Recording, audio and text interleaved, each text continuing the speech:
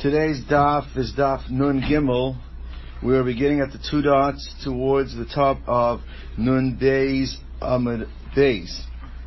So it's about 10 lines down. Moira brings down another story. We had a list of five stories. We're continuing within the five. I think this is the fourth, the fifth story of the list of stories concerning executors, apotropos. So Amram Savoa, Amram, who is a painter or a dyer, apotropa de Yasmi Hava. He was the executor of orphans. Also, Kroivim Kamed Rav Nachman. So the other relatives, they were not happy with some of the behavior of this Amram. All of a sudden, he starts wearing Armani suits. So they said, Amri lei kalavish umachase miyasmi, that he is using the money from the estate to dress himself up because he's never dressed up so nicely.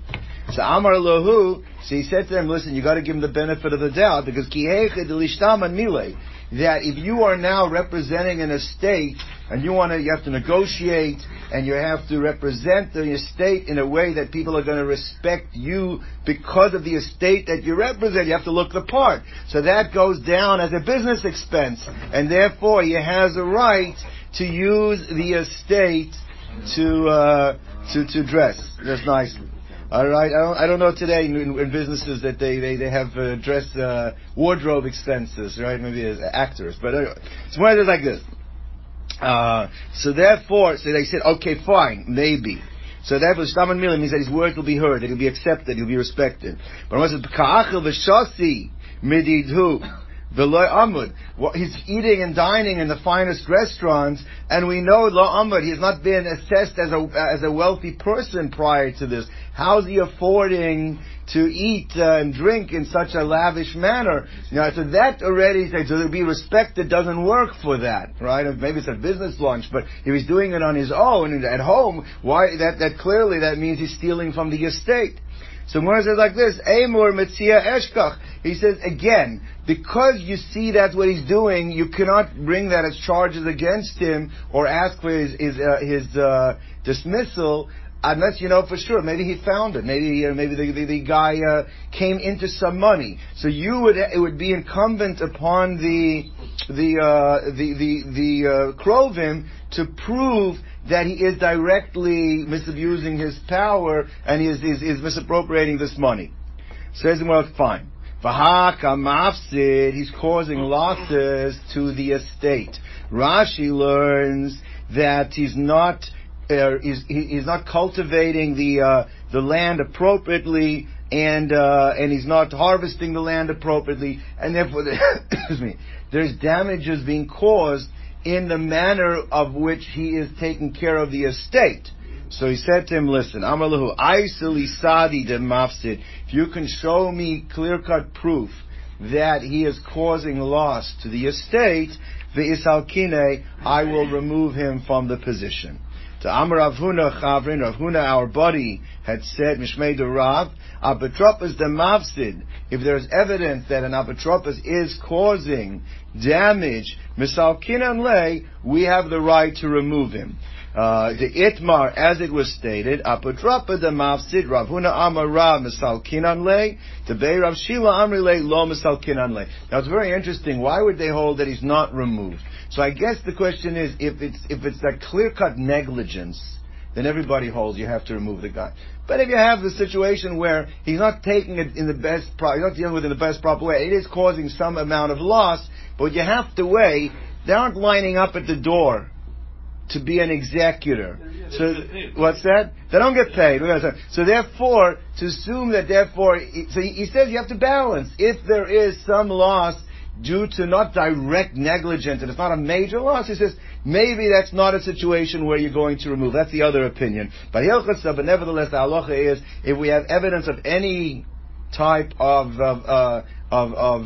negligence or any type of loss of the estate because of his actions, that's at the end that they didn't take anything. They didn't take it. He's not taking. He's not misappropriating. He's not using it for himself. So therefore, meaning you're asking about the earlier cases, but that doesn't help. Why? I don't want to wait 5 years for him to make a shvuah. I see him doing something wrong now. Right? Alright. Zok Gemara Vayta. Not everyone holds Yeseg Shvua. That's going to be right now the Machlokas. We had in our mission the two opinions. The Tana Kama held that if an apotropos was appointed by the father before he died left us in his will that this should be the apotropos, and the guy accepted. Nevertheless, after the initial inventory of all of the stuff, when the term of executorship ends, he has to take an oath that there's been no misappropriation of the estate.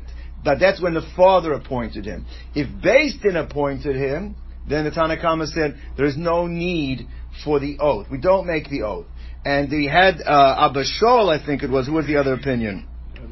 The other opinion said, Abba Shaul, that it's the opposite. He says that if the father appointed him, then there's no shvua. Beis Din, then there is a shvua. Now we're going to see what the svaras and the machlokas are.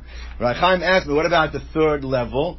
The third level where it's a self-appointed. So I think it's based on these svaras. We'll see whether or not he has to make a shvua. So let's see. So says the Gemara as follows.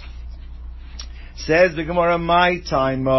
Let's go with the first ruling of the Tana Kama. Why is it that if the father did it, we insist on a shvua? Now again, the overarching svara here is people aren't lining up at the door, and therefore, if you taking an oath is something that people abhor. Nobody wants to take an oath, even if you didn't do anything wrong. People are just taking an oath is a very serious thing. So you have to be concerned that if you put on the apotropos too much, there's too much difficulty on him, then what's going to end up happening is he's not going to want to be an apotropos. So he says like this. So why is it when the father appointed him, we do say he can make a shvur? So obviously, why is this fellow acquiescing to the father's request?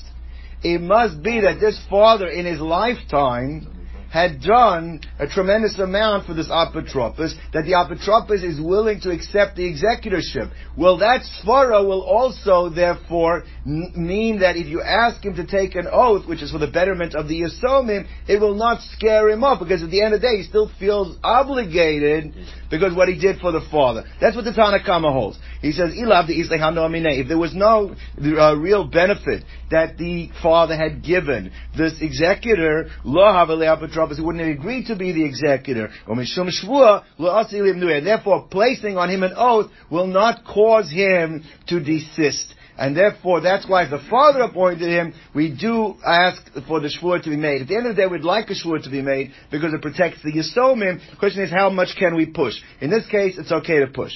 Minu Beis Din lo yeshava. However, the Tana comes that if Beis Din appointed the fellow as the apotropos, there you cannot push for a shvur. Why? Because there it's not the father did anything for him. The only reason he's doing it as a favor to Beis Din. Beis Din said, "Listen, you're an honest guy. We want you to be doing it." Whatever. So therefore, that fellow, if you make it too complicated for him, he won't do it. He's turning in his badge at the door. I mean, he's not going to do it. So Gemara says, Milsa, but Alma who Abid LeBeidin, he's doing something, doing a favor to the Beis Din. And therefore, if you put on him a shvua, he's going to desist and you're going to lose the executor. So therefore we did not obligate him with the complication of taking a shvur. That explains the Tana Kama. What does Abba Shaul? He holds punkt fakir. So what does Abba Shaul hold? Abba Shaul says like this. He says chiluf advarim. Exactly the opposite. Why? My timer. Minu Beis Din yeshava. Why is it if Beis Din appointed the guy to be the executor, he should take an oath? He says there's a tremendous benefit, even if Beis Din don't pay you. Think about your credit rating. Think about if people walk around the city saying, this guy must be so honest, the integrity that Beis Din are willing to make him an executor of the orphans, there's a tremendous amount of gain by being put into that. And he holds, therefore, by the hana and the benefit that you receive by by Beis Din, that they should trust you to be an executor. Asking him to take an oath will not cause him to decline the request. That's what Abba Shaul holds. He says exactly the opposite. He says, Ba'ahu hano, by the pleasure that he receives, the kanafik alei kala, that his reputation now goes out, the inish mehemnahu, that he is a man with integrity, is a trustworthy person, the asamech alei beidina, that Beis Din will rely on him, mishum shvua le'asilim nuya, that for an oath, he will not desist. He will still continue to do it because he considers it a tremendous gain for himself to do it. However, that only works if it's the Beis Din that gave him this official position. But if he's just doing it as a favor for the father, he doesn't have that. You don't get credit because the father wanted you to do it, and therefore, when the father wanted to do it, maybe Taka, you're only doing it for the father as a favor, not because of any real major benefit that the father ever gave you in his lifetime. And if that's true, then putting a shvua on this fellow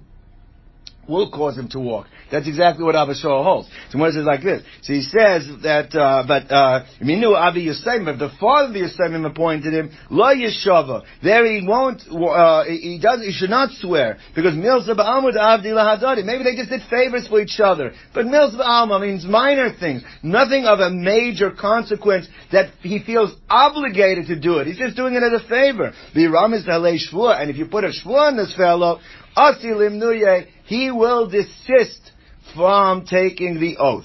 Amar Rav Chanan bar Rav Ami Amar Shmuel, Hilchas Ka'ab Shmuel. That line of reasoning, he says, is the halacha, which means that you only make the oath on the Minu Beis Din, but you don't make it on Minu Avi Yisomim. And that's very interesting because the Gemara comes out Hilchas Ka'ab Shmuel, which actually I think is the halacha, but then it brings down a brisa. Tani Rabbi Elazar ben Yaakov Omer Zeh v'zeh Yeshava v'halacha kedvarav.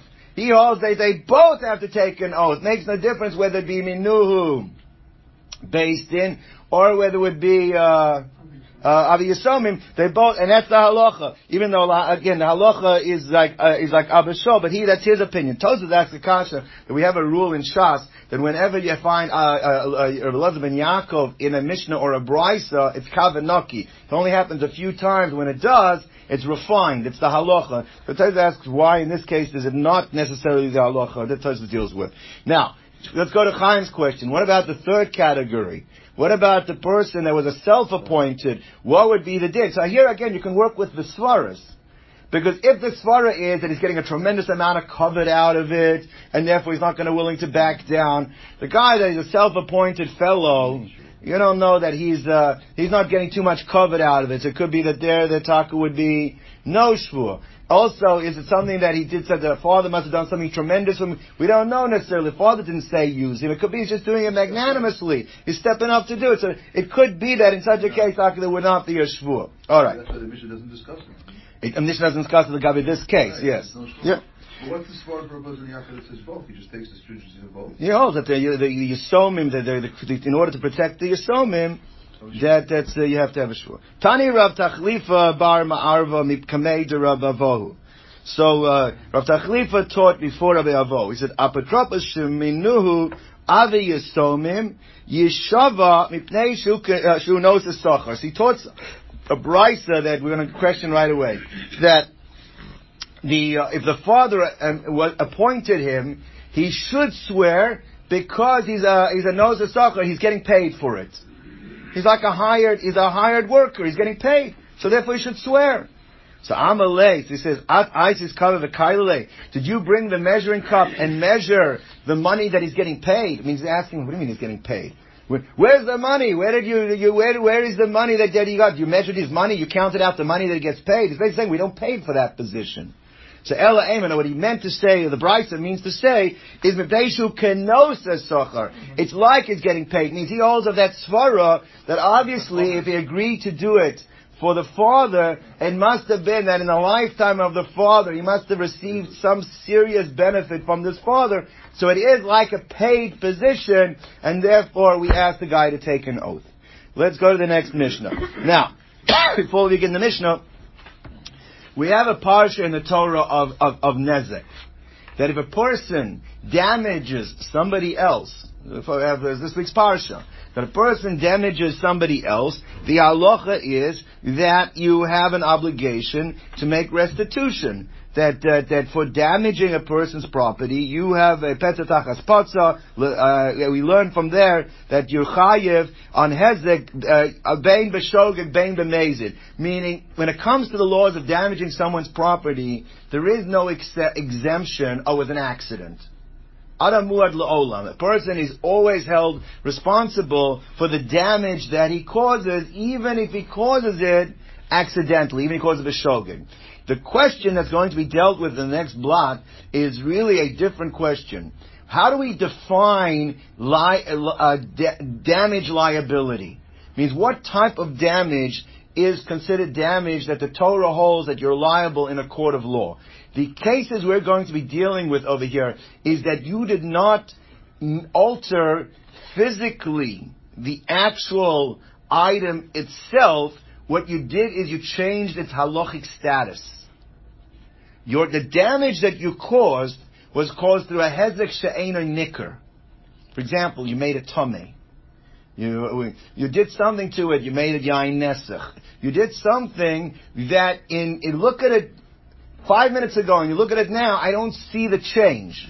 But my actions caused it to change halachically. Does the Torah mandate that in a court of law? In Shemayim, you're not getting brownie points for this. There's no question. You've done something that is wrong. The question is, do we define it as a damage in Beis Din? And so A, could be mechayev you in Beis Din, and if you can be mechayev the person in Beis Din l'chorem in a Torah, then it also should make no difference if it is b'shogeg or b'mezid. Or is this just a din d'Rabbanon to make people more aware? And if it's only a din d'Rabbanon to make people more careful and more aware, it's possible that they only obligated payment in such a case if it was done b'mezid, maybe not if it was done b'shogeg. That's going to be some of the issues that are going to be discussed in the upcoming Mishnah and Gemara. So let's go through the three cases of our Mishnah. Hametame. Hametame, for example, let's say a person had truma. Truma, either he's a Kohen or he wanted to give it to the Kohanim, and somebody came along and took a dead sheretz or a mace or his tamim and he touched it and made it tameh. There's no change in the item itself physically. He's changed its spiritual status, which makes it now that no one can eat it, right? Or Kohanim can't eat it. For sure, Yisraelim were never allowed to eat it. That's a hezek she'eino nicker. Midameya. Midameya is a case where somebody had a storage bin full of chulin. Right? Somebody had a storage full of chulin, and so this is something that he can eat from.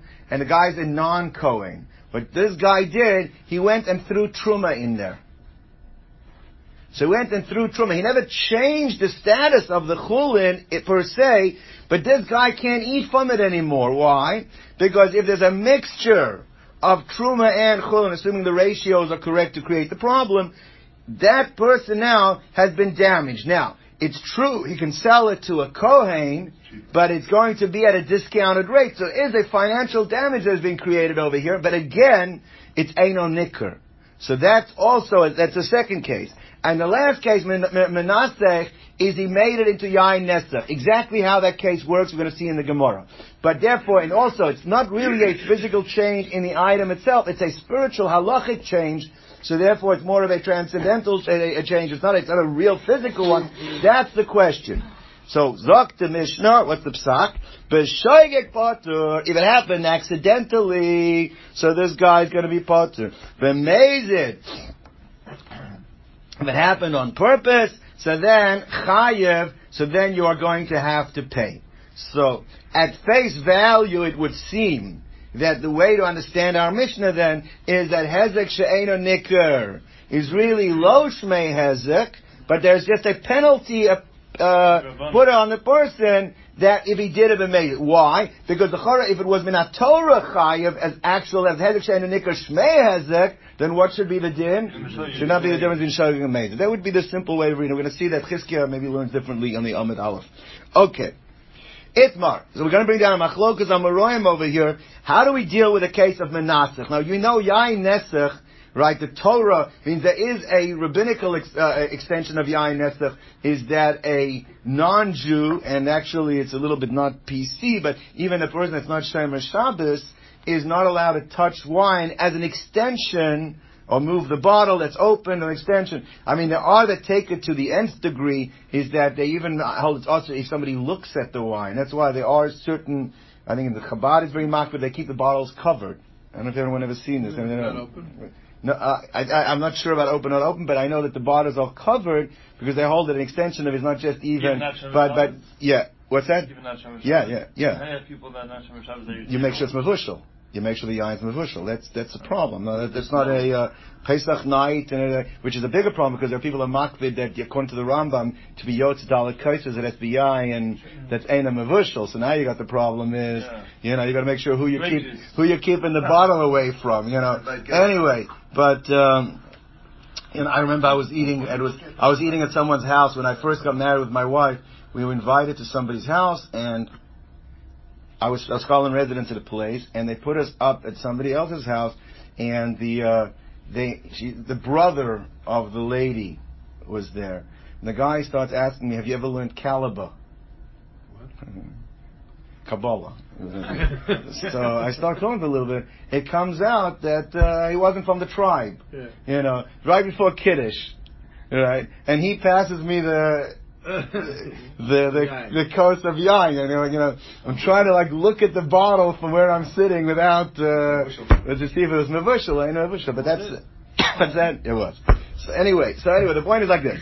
So Itman, Menasech, the yain nesach. Rav Amar Menasech Mamish. Rav says the case he's talking about where the guy stuck his hand into the wine. He put his hand in again. He kishkesh. He did a l'shem yichud lahavdil. But for the right, that's the case. He Mamish made into yain nesach. So yain nesach Mamish. Right? Shmuel Amar Me'arev. Shmuel says, no, that's not the case. We'll see in a minute why they're arguing. Shmuel says the case was you took an existing cup of yayin nesach, something that already was made into yayin nesach, and you poured it into the barrel. So the end result is either all of it yayin nesach, or there is yayin nesach now in the barrel, but the bottom line is that you are not, it's aser bahano.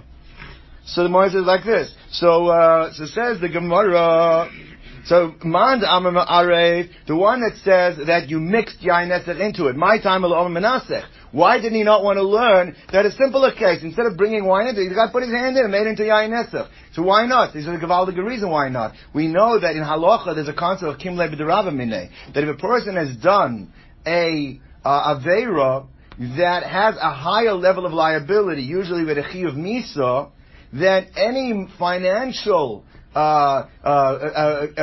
liability associated with that very same act is exempt from. You go and you shoot somebody through the heart, you don't pay for the suit. The bottom line is that because there's a dinner comment that he holds that Kamli Raman is Nisuch is an act of Avodah Zorah. It's Chayav Misa, and the dinner Kamli Raman, it doesn't matter whether or not it's, there were 8 of it doesn't matter even if you actually are going to be put to death, even if the liability exists, it exempts. So he says, I can't be talking about a case where the guy actually did the act of Nisuch, because that act of Nisuch then would exempt him from paying, from the hazard. So it says like this. So my time lo menasech. Amalach menasech is kam le'medrava minei. Therefore, the only way to learn it is what? He brought wine that was already yain nesach and he poured it in. So there's no kam le'medrava minei in that case. That's not menasech. Menasech happened an hour before when he didn't. No. Ma'arv is he mixed the nisuch into the yain. The idach. Now, what about the other opinion? Rav that Taka learns that he is talking about that he actually made the yain into yain nesach. How do you avoid the question of kam lev d'Rabbi minei? How do you avoid that? So he says to Rabbi Yirmiyah, the way Rav learned is the way Rabbi Yirmiyah explained it, that it's not kam d'Rabbi minei. What does Rabbi Yirmiyah say? Rabbi Yirmiyah say the case is talking about not that there was a barrel lying in your neighbor's field or in your neighbor's yard and you went and just stuck your hand in, because then talk it's kam d'Rabbi minei, because the liability for both happens at the same time. The nisuch and the chiyuv happen simultaneously, so it wouldn't occur, and you wouldn't be able to do it in that case. He says the case is talking about that you picked it up to take it. You picked it up to steal it first, and then you stuck your hand in. So the financial liability starts as soon as you picked it up, before the nisuch occurred. So therefore it's not simultaneous. Therefore the chiyuv that already started when you picked it up to steal, you had a chiyuv to return it to the person. Now that you made it to yain nesach, you can't return it. But the point of the matter is, the chiyuv starts at the time when you picked it up. The nisuch only occurs when you stuck your hand in and you gave it a twirl. And therefore it's not at the same time, so you could be chayiv. That's how Rav is going to have to learn it. So therefore, you required it for the obligation of returning it to the owner from the time you picked it up. That's mischaya, and mischaya benafsho, but the capital offense of yain nisach lo have ad shas nisach only until you did the nisach, which doesn't happen simultaneously, and therefore, since not the idnei, it's not the same time, then you're going to be chayiv. Says the word like this: Ulamand amar menasech. My time alo amar ma'arev. Now the kasha is on Rav. It's true. On one hand, Rav says it's a much easier case to say the guy put his hand in and gave it a twirl. But now you haven't made it such an easy case. Because in order to do that, you have to say that what happened, he first picked it up to steal it, and then he did it. So that's not such a simple case. There's a complication in understanding that case. Why didn't he just learn like, who was it, Rav? Or like Shmuel. Why didn't he learn like Shmuel, that he came, he brought a cup of yain nesach and poured it in? Why? In ma'arev, and he mixed it into it. Which wasn't an act of nisuch, but it does create the problem of yain nesach. Why do you have to learn it talking about where you did an act of nesach and not that you added yain nesach into it? So therefore, my time alo amar me'arev. So amar lach, what he would tell you is that me'arev hainu medameya, because he holds that there's no real difference in the case of menasech and me'arev. The case of medameya. Medameya was the case where there was chulin, and you went and brought truma and introduced truma into the chulin, now made it that the Yisrael can't eat it. You introduced something from the outside into it. You mixed something in. So once I already have a case of where you mixed something in, it's still called the hezek shein and nikar, v'chshogeg your potter b'meizir your chayv. Why do I need to make that the case of nesach? L'chora, ma'arev I already know from midameya, so he didn't want to make it exactly the same case of midameya, that ma'arev, we're introducing something else into it. Therefore he felt that it makes much more sense to say the case is somewhere you actually did an act of nisuch, because otherwise the Tana did not have to include the case of menasech. I could have learned it from the case of ma'arev. That's what Rav held. So therefore, hainu medameya, with the same thing as medameya. Now, what does Shmuel hold? Why does Shmuel hold? He does learn in both cases you're introducing something from the outside, and yet the Tana felt necessary to record both, because he says like this: it's true that in law you go by precedent. Sometimes you see what the ruling is and you use precedent. There's case law, but he said by knas you can never do that. By penalties you can't do that. That you can only do that in cases where there's compensatory payments and things of liability. But when it's knas, you have no knowledge of why the penalty was imposed in case A, that you can therefore apply it to case B. So even if you saw that there is an obligation of being ma'arev by midameya, that doesn't necessarily mean you can apply that penalty to a case of menasech, because you don't compare, we don't create precedents by penalties. And therefore Shmuel held you have to record both. Obviously Rav disagrees with that. Rav says the same way as we use case law, we use precedent for other liabilities, he holds you'd be able to do the same thing in the case of knas as well. What's that? We'll go through the svaras in a moment. So it says the more like this. The idach, and what does Shmuel hold? Why does he hold you need two cases of being ma'arev? Because knasa, you're dealing with penalty over here. So this is not compensatory payments. This is penalties. So what it says, umiknasa lo yalfinan. You cannot learn out one knas to another knas. Now what does Rav hold? Rav holds that you can. That wouldn't have been that's why so therefore he had to learn in a different case. So therefore leman de yalef knasa miknasa. So now we have a kasha. Now this whole line of questioning is only going to be according to Rav. According to Shmuel, you don't have to start figuring out why did you have to record all three cases. Why couldn't you learn two and apply the third? Because miknasa and knasa lo yalfinan. But according to Rav, who holds knasa miknasa yalfinan, what's the need to record all three of the cases? That's the first question. So therefore, the Gemara. So therefore, the manza yalif knas miknas according to Rav, that does learn out apply case law precedent from one case of penalty to another. Kol hanalamili. Why do I need all three cases? Tzrich, I need all three. Let's go through why.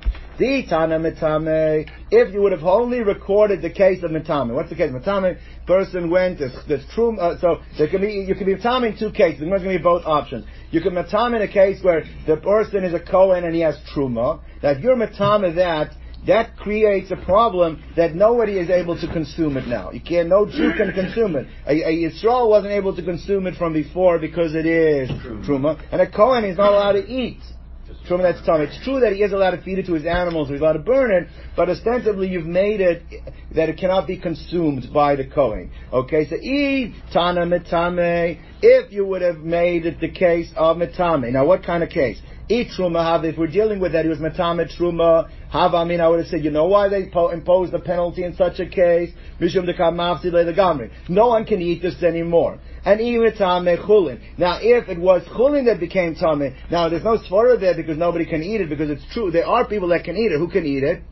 Yisrael can eat chulin that's tameh. Only a Kohen can. Well, not even that. A Kohen that wants to stay tahor is not allowed. But the point is that it is edible. It just now cannot be eaten in a level of tahara. But there are people that are able to eat this. So therefore, in that I would have said, you know why there's a penalty? Because there's another rabbinical injunction that you are not allowed to take produce of Eretz Yisrael and make it tameh. You have to try keep produce of Eretz Yisrael tahor. So somebody went out of his way to make chulin tameh, so that's the injunction. What do you mean? But it's not a money payment. He shouldn't have done it, but he did it. Okay, but that's why they made a penalty. It's not a money payment. We're talking about penalties here. So therefore, they put a knas in it. So therefore, if you would have created the only case of metame, I could have come out. If it's truma, there's a svara to say why there's a knas, because now no one can eat it. And even if it's chulin, there are some believe you violated another injunction, so that's why they gave a knas. If that would be the only case of metame, mishum to also ligrov tumah lechulin sheretz Yisrael, because you're not allowed to cause tumah to trumin to taharis of Eretz Yisrael. Avo medameya,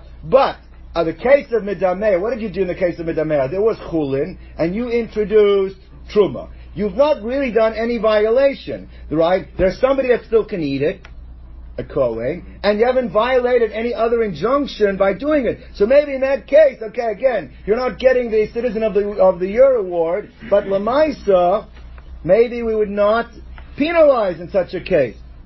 Maybe there would be no knas. So therefore, you can't learn out the case of medameya from the case of metame. Now, let's say the other way around. Once you already showed me that you're chayiv even by medameya, then why do I need to record the case of metame? Ve'iyash me'ina medameya. Mishum deshchiach. Rashi says that, again, I guess you have to be holding in a darga, but the way they used to, if they got upset at somebody, or someone used to bother them, that was a common thing. They go, you think you're going to eat your chulin, I'm going to dump truma in there. That was like, so that was a common occurrence. I understand, since it's a common way of them fighting with one another and bothering one another, that could be why they put a knas in that situation to prevent that from happening. But metame, which was much less of a common occurrence, maybe davar l'shchiach, so lo kansevei rabbanon, the rabbanon did not put a knas on it. Avo metame de lo shchiach ein maloi. So therefore, I've explained why I need both metame and I need and I need medameya. All right. Now, if I have those two, why did they introduce the third knas by Menaseh? Ve'iyash me'inan. Because why don't we use those two to learn Menaseh? You can learn one from the other according to Rab. So therefore, matame deloy shchiach ein beloy. Ve'iyash me'inan matame umedameya mishum deloy kimlei v'derabamine. Because in that case, it's not kamlei v'derabamine. In such a case, that there's no capital offense to wipe out the financial offense, so that's why you're making a knas. But I might have thought that the case of Menaseh, which very often is a case of a kimlei b'derabamine, there's no penalty in such a case. Ava Menaseh, the kimlei b'derabamine, eimelo kamash malan. The Rav Yirmiyah comes to teach me, no, because since there are situations where there could be that it's not a kimlei b'derabamine situation, like Rabbi Yomi said, when you first picked it up to steal it, and then you're menaseh, so therefore, emaloi kamash malan Rabbi Yirmiyah.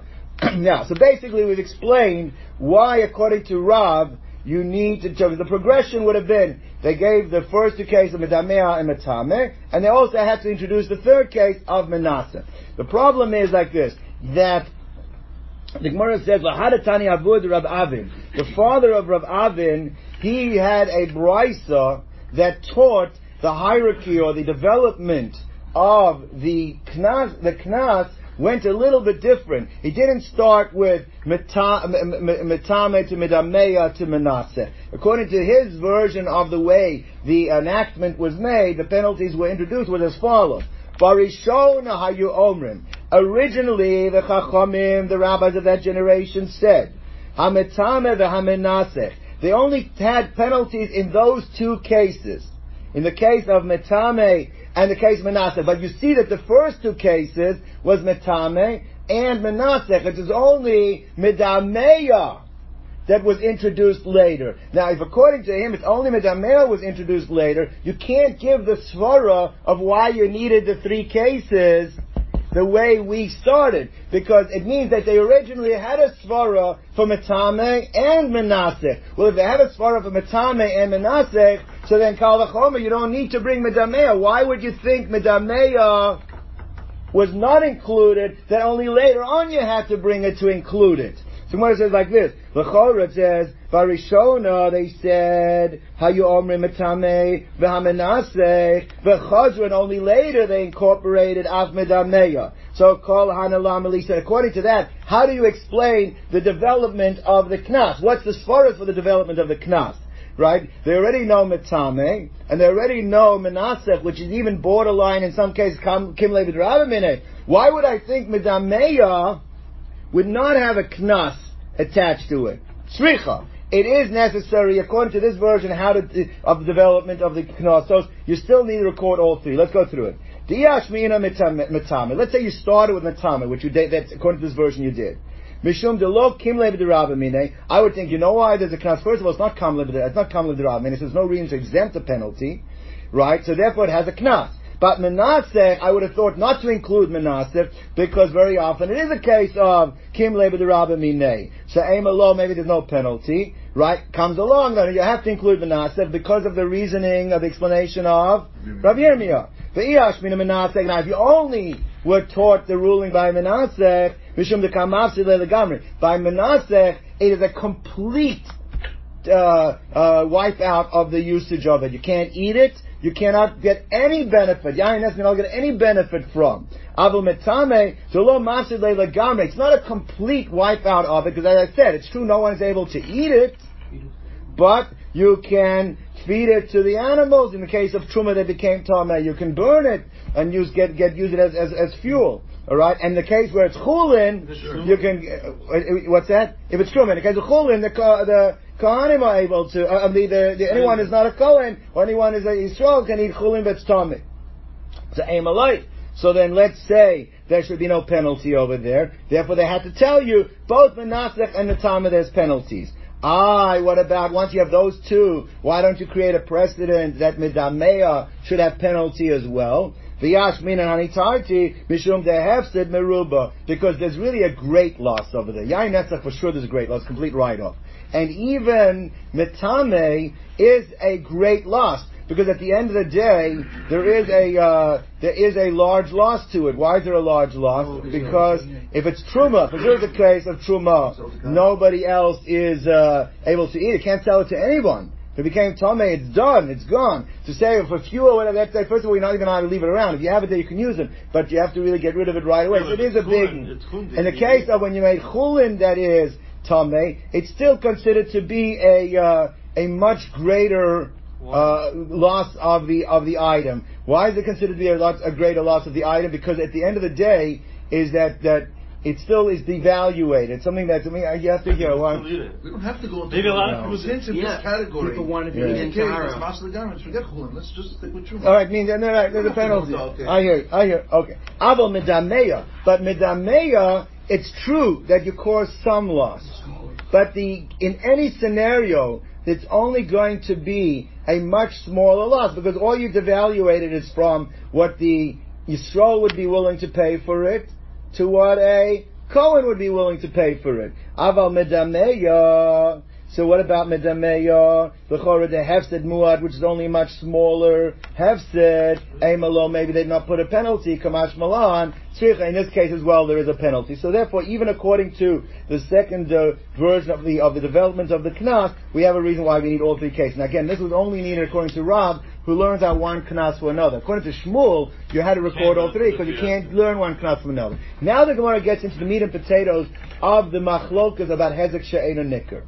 Right. Amar Chizkiya, Devar Torah, that min Torah echad shogeg ve'echad meizid chayev. That really hezek she'eino nicker is considered irchayev bein b'shogeg. My time, what's the reason? Because hezek she'eino nicker, the Torah considers it to be, it's no different if you burnt it. Meaning it's considered to be an actual damage, even if it's not physically noticeable. If you actively, this is the key, if you actively did something physically to the item, the fact that I can't see what you did doesn't make it that it's not considered a damage min Torah and you're chayiv. The Mishnah says b'shogeg you're potter. Umatam, look at a gewaltige reason. Matam amru b'shogeg potter kedei sheyediyai. Because what happened like this: if I did something accidentally, I wasn't careful and I knocked the sherets into your truma. Now it was an accident, but now if I'm chayiv to pay, I'm not going to tell you because I would tell you and be chayiv myself. I did an accident, not my fault. You're going to make me pay. So therefore, the way that we'll see in a moment. So therefore, the way that Chachamim encourage the person to tell that it happened is what? Don't worry, you're not going to have to pay for it. So that's the way they did it. So Gemara does like this. Gemara says, so therefore Amru Potter Kadesh Sheidir in order that you let him know. Frag the Gemara, if so, Afilu b'meize nami. So in the Neiz of the Chayra say the same thing, Potter, because otherwise you're not going to let the guy know. When's the Gavaldic thing? Why am I doing it b'meizid? I'm doing it to bother you. I'm going to let you know. The whole reason I did it, what did I do it b'meizid for? Is because I'm trying to be maknit you, I'm trying to provoke you, I'm trying to start up with you. So you don't have to have that svara b'meizid. B'meizid, that's what he wants to do. So he's for sure going to tell the guy. So therefore, we're not saying that's the thing. We're not dealing with people that are pathological, that I'm going to do it without him knowing. It's like spitting in the food, and they're serving the food. We're not talking about that. We're talking about that I want to give you tsar. So therefore, how am I going to give you tsar if I don't tell you? How could there be no eidim in a case like that? What have to be eidim for? I have someone to pay, I have to have eidim. Well, I'm into it. I'm admitting. I'm telling you I did it. Yeah. So Gemara says like this.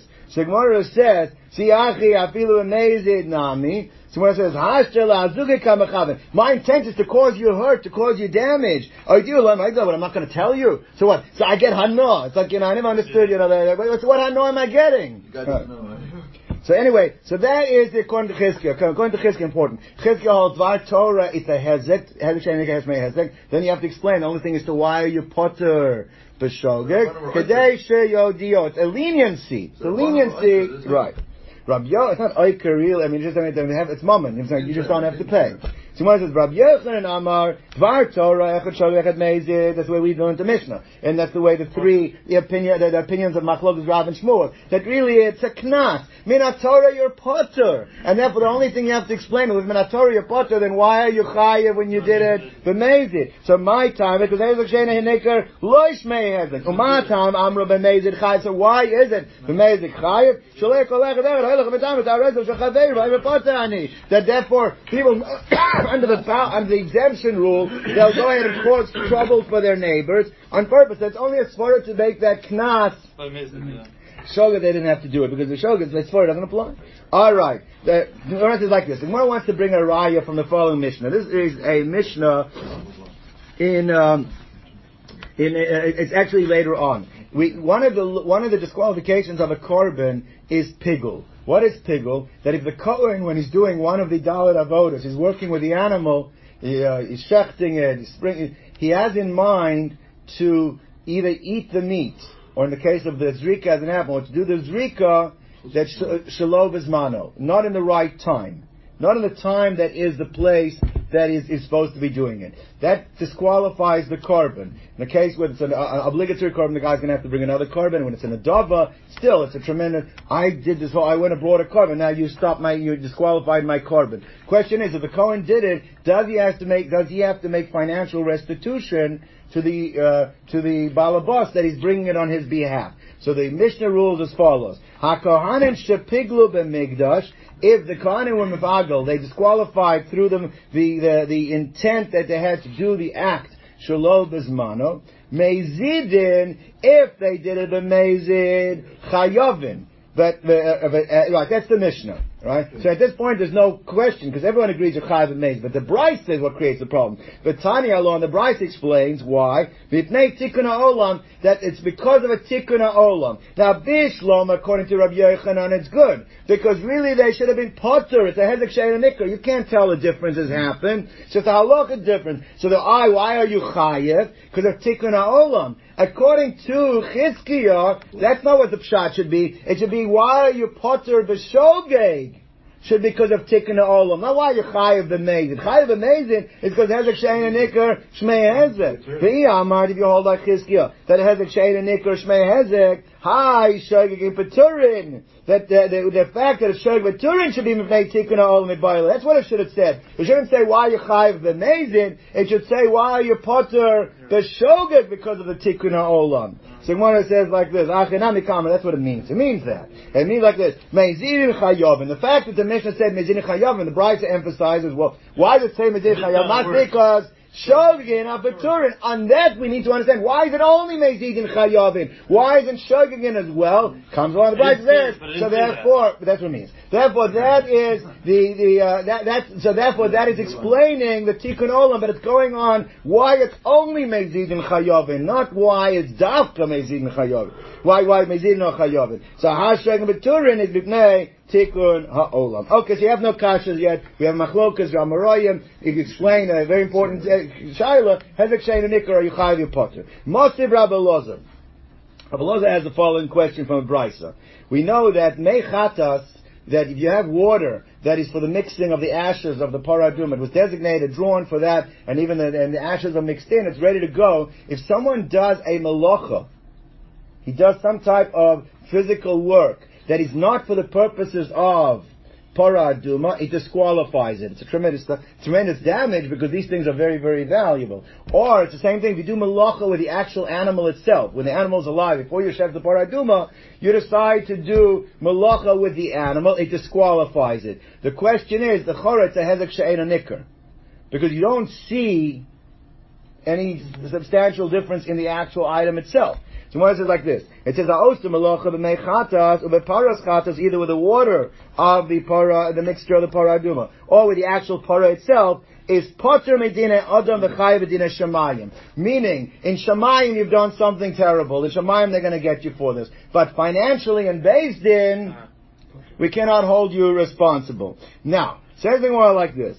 I amart hezek she'ein nikar shmei hezek. Now, if you hold like Chizkiah, so why can't you mechayiv the guy in Beis Din? Oh, it says Hezek she'ein nikar. Hezek she'ein nikar shmei hezek. So Gemara says like this. So says the Gemara, I amart hezek she'ein nikar shmei hezek. So adam nami lechayev. So let's mechayiv the person as well. This is the question according to Chizkiah. So who mosiv law for who mefarek law? So he asked the question and he gave an answer. Now in order to understand this, I think this is what Rashi is trying to say here. Rashi is going to say that even according to Chizkiah, it's only considered to be a hezek she'ein nikar shmei hezek, is if the physical act itself, you physically did something that act itself is what caused the damage. But if what's causing it is not a physical act, but it's an act of your machshava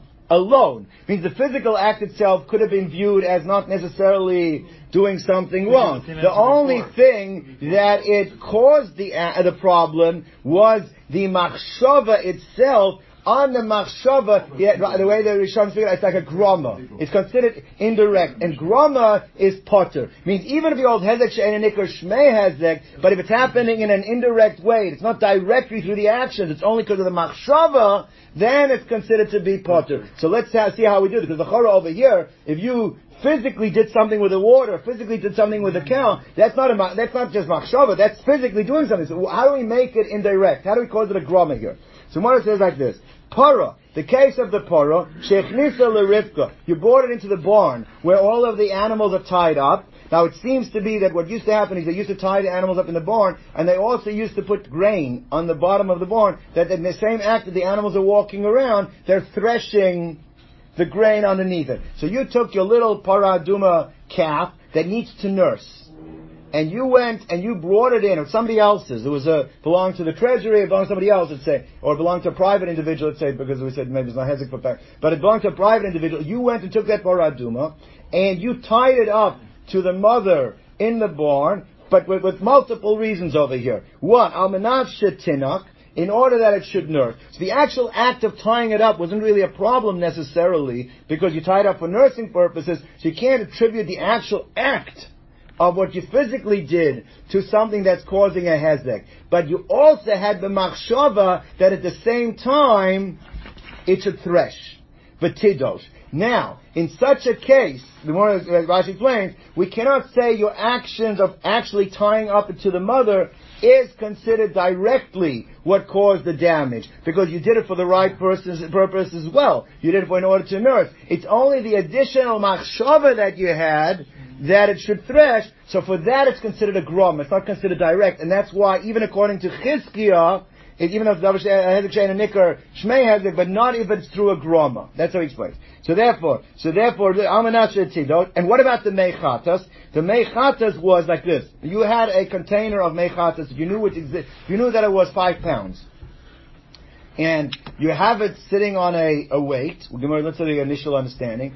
And you went and you have a steak. You want to know how much does a steak weigh? Is this piece of steak, is it a 5 pounder or not? So on the counterbalance of the other thing, you stuck the steak down. So now, you did not directly do anything to the mechatas, you just used it as the counterbalance, so that also is considered to be more of like a machshava thing, not a direct action to the item itself, and therefore what?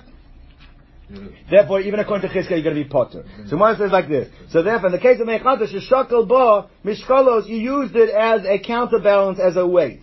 Correct the Gemara, that doesn't work. Because Amar Rava Paskin is that mechatas sheshakal bahen mishkalos, that if a person used mechatas as weights, he says, Kshera, that's not considered to be enough of doing action. Not only does it doesn't disqualify it to Yechai B'din Shamayim, it's kosher. You continue to use it. So how can you make that the case where according to so obviously, so therefore that cannot be the case over there. So Gemara says like this, Lord Kasha, there's 2 ways that you can use the mechatas. Like this. Habe gufan, habe kenegdon. Ein achinam. If you're using it as a counterbalance, then everybody is going to hold, like Rabbi said, kshera. What's the case? Then it'll become disqualified, and it's chai b'dinei shamayim and not b'dinei adam. Where you actually, another way you can use water as a way of measuring. You have a water with in a container that has increments, and you can drop something into that water, and the way it rises. The increments it rises, that tells you how much it is the thing that it's weighed. So that's the case of the mechatas,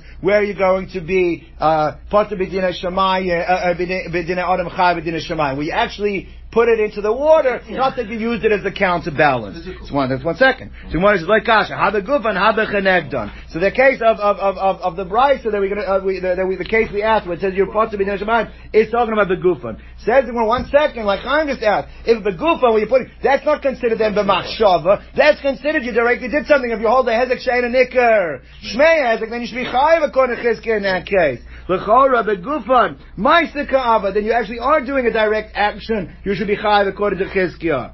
Ma'aseh ba'avi bahu. The hezek she'ein nikar and go all like Chizkiah that hezek she'ein nikar shmei hezek, then b'dinei adam nami mechayiv. Ella says the Gemara ida b'chenegdan. In both cases, you're using it as a counterbalance. And the problem over here, the reason it became disqualified over here, is not because of a hezek she'ein nicker. The hezek she'ein nicker part of it does not disqualify it, because we said as a counterbalance, it's only the machshava. It's not an actual physical act of the thing itself. The key over here was, did you take your mind off it? There is one of the rules that is in mishmeres that can't be hezek hadas. It has to be under guard all the time. So did you, because you're now using it as a counterbalance, did you take your mind off it and not think about it as being a mechatas and remove the mishmeret part of it? That becomes a disqualified. So where you did not, which is Rabbi's ruling, so therefore all you did use a counterbalance, it's still kshera. The case that says it's psula, we disqualified it, is where you were mesiach das, you took your mind off it. But mesiach das is not enough of a hezek, that's not considered to be a hezek she'ein nikar shmei hezek, because just you didn't think about it. But you caused it to become, it's also grama. You caused it to become disqualified. Caused it to become disqualified, it's not directly making it disqualified, therefore you only chayev. But dinei shamayim, but you're going to be part in dinei on. That's the case. So it says that both cases, both the case of Rava and the case of the bride who we asked Chizkiah from, somehow where you use it as a counterbalance. Our question why plays one case it's disqualified, in one case it's kosher. Below kasher. How to azar daite, how to lo azar daite. In one case you mesiach das, you took your mind off it and disqualifies it. In one place you didn't, and therefore it has a she'ein nikar shmei hezek. It's not. But it's disqualified for a different reason. It's because of Mesiach Das. Mesiach Das, even according to Chizkiah, is not considered to be a direct hezek, and therefore you're potter b'dinei Adam, but you'll still be chayav b'dinei Shamayim. Masiv Rav Papa. Rav Papa asked the following refutation from a brisa. It says, Gazol Matbeya. Let's say a person went and stole someone else's coins, and he held on to the theft, and in the duration of while he held onto it, the government discontinued the coins. So now, even if you want to give back the coins to the person, really you're giving him back something which has no worth anymore. Or the nifsal, and it became discontinued. They disqualified, and he's no longer functional. Truma, you stole someone's truma. The nitmes, and it became tamei. Clearly, it's from not that you made it tamei. It became tamei. Somebody else made it tamei. Chametz, you stole a person. You went into a scotch collection and you stole all his scotch, and now it's after Pesach. Chametz shavel on Pesach. It has become useless to the owner. V'avra lava Pesach. So, what is the brisa rule? Omer lo hareishel chalefanecho, that the ganif can still say to the person, hey, it looks exactly the way I took it, no different than the way I took it, it's yours. Now the owner is shrying chai v'kayim, what do you mean? I can't use it, it's valueless. No, hareishel chalefanecho. Now, what's the shaila? So it says the Gemara like this, Bishloma, if you hold like Rabbi Yochanan, that min ha-Torah, a spiritual or a halachic change in something is not considered like you've damaged it. So then this item is the same item and you're giving it back. You're being yotze, the heshiv as agzel asher gazel. You're being yotze the obligation to give it back. But if you hold like Chizkiah, that the Torah considers it like you burnt it, so then the Chorah, if this is like you burnt it, how can you give back a burnt item? So this brisa says you could be yotze the din of being meishiv gzela with these items. Clearly, is mashma like Rabbi Yochanan, not like Chizkiah. That's the Gemara's proof. So hi gazlanu. This fellow is a gazlan, and Mamela has an obligation of paying back, and you cannot pay back with something that you burned. You should have to pay cash, have to pay money out of pocket, give back. So therefore, to yukta, so the Gemara seems to concede, you're right, that seems to be a refutation on the opinion of Chizkiah, and basically from the Tanoim it seems that the Tanoim hold hezek she'ein nikar, like Rabbi Yochanan said, lav shmei hezek. Okay, that's what seems to be the rule. Now, says the Gemara, the way you can get out of a tiyufta on an amora is to show that there is a tana that supports him. So what the Gemara wants to show is that it seems to be a machlokas tanoim. It's not so pashut. Leimek tanoi, this machlokas Chizkiah and Rabbi Yochanan actually seems to be machlokas tanoim. It says as follows: Hametame, a person that made tamei someone's items. Midameya, he caused a mixture to happen. He added truma to the chulin. He mixed up the guy's chulin. Now he can't eat it because he put truma in there. Hamenasech, a person turned it into yayin nesta. We have different ways how that could happen. Echad shogeg ve'echad meizid chayev. Rav Meir. This is different than the time of our Mishnah, because our Mishnah hold only if it's b'mezid, it's chayav b'shogeg potter. But this opinion says, bein b'shogeg, bein b'mezid, you are chayav. Divrei Rabbi Meir. Rabbi Yehuda Omer, he said, like our Mishnah, b'shogeg potter, b'mezid chayav. Now, l'chora, what's the machlokas here between Rabbi Yehuda and Rav Meir? Clearly, Rav Meir must be espousing the opinion, it would seem, that holds that a hezek she'ein a nikar, shmei hezek, adam muad la'olam, makes no difference, and therefore, in all cases, you are chayiv, without giving the guy a leniency, like Rabbi Yochanan want to say. No leniency. 1 second. So therefore, he seems to hold clearly that hezek she'ein a nikar. So therefore, Chizkiah can be basing himself on this opinion. You see, there is a Tana who holds hezek she'ein a nikar, shmei hezek. Chizkiah was just saying that the Tana of our Mishnah, who happens to hold the same thing as well, he gives the guy the break in the case of shogeg. But you see, there's a Tana who holds hezek she'ein a nikar, shmei hezek. This is Rav Meir. What does Rabbi Yehuda hold? Rabbi Yehuda, you could say, holds that Eina Chanami, Hezek She'ein Nikar, Lo Shmei, Lav Shmei Hezek, like Rabbi Yochanan said, and therefore what? He says that it's a penalty on the Mezid, we didn't penalize the Shogeg. But if you learn this way, which seems to be the way to understand, then it comes out, you don't ask, there's no Tiyufta on Chizkiah. Someone says like this, let's see this side. So l'chora, is it not b'hakam iflig? What they're arguing about is the following thing: that Mar Sava Hezek Shein a Nikar, Shmei Hezek, which would be the opinion of Rav Meir, Umar Sava Lo Shmei Hezek, which is the opinion of Rabbi Yehuda. So Amr Rav Nachman bar Yitzchak, Lav Davka. You don't have to say it, and you cannot bring it as a support necessarily for Chizkiah. We do have one brisa that clearly is mashma not like Chizkiah, the brisa that we brought down from Gazel Matbeya the Nifsal. So that clearly is not going like Chizkiah, and therefore to say that this would support Chizkiah, you need a better proof, because so far we have things that connect Chizkiah. To say this supports Chizkiah, you don't have to say. Alright, so what then would be the machlokas between Rav Meir and Rav Yehuda if you don't want to say that it supports Chizkiah? You would have to say that both these opinions hold what? That Hezek She'ein a Nikar, Lav Shmei Hezek. Well, if Hezek She'ein a Nikar, Lav Shmei Hezek, then let's see how the two, what they actually are arguing about. So it says well like this. So Amrav Nach Bar Yitzchak the Kula Alma could be Hezek She'ein a Nikar, Lo Shmei Hezek. V'hachan, what are they arguing about? They're arguing about that when the rabbis impose a penalty, do they impose the penalty only on the Mezid case, or sometimes they extend it because they want to give teeth to the penalty, so therefore they extend it not only in the case of the Mezid case, but they also impose it on the case of the Shogeg. Or another reason why they might do that is because if there is a loophole, if you did it b'Shogeg, then somebody might do it b'Mezid and claim that he did it b'Shogeg. So either way, do we say that a penalty on a Knas of the Mezid, would they extend it to Shogunat? That could come out being the Machlokas. And therefore everybody holds Hezek She'ein and Nikar, Lav Shmei Hezek. Comes along Rav Meir, yeah, but we're not happy with the way you behave, and you're going to get penalized. But not only we're penalizing the Mezid, we're extending it to the Shogeg as well. Comes along, 1 second. You're going to penalize, I understand. The guy never did anything wrong, in Torah, in Rabbanan, you don't like what he's doing. But penalize only the Mezid, don't penalize the Shogeg. That now is the new interpretation of this Machlokas. Because the Shogeg after Mezid come in, they're arguing about, do we extend the Knas on the Shogeg to the Mezid? That's what they're arguing about here. Mar Savar, Rabbi Meir holds, Kontra Shogeg after Mezid, that they did extend it. And Mar Savar, Yehuda holds, Loi Kontra Shogeg after Mezid. So right now, that's what we're saying as follows. It could be that the reputation is still in place, and we're going now, the Rabbi Yochanan's understand it, Hezek She'ein a Nikar, Lav Shmei Hezek, but within that, there's a Machlokas Tanoyim, when you say Hezek She'ein a Nikar, Lav Shmei Hezek, so then what's the reason that you're making the guy pay? Penalty. However, do we say penalties only on Mezid, or do we extend penalty to, and that's going to be the machlokas here, Rav Meir and Rav Yehuda.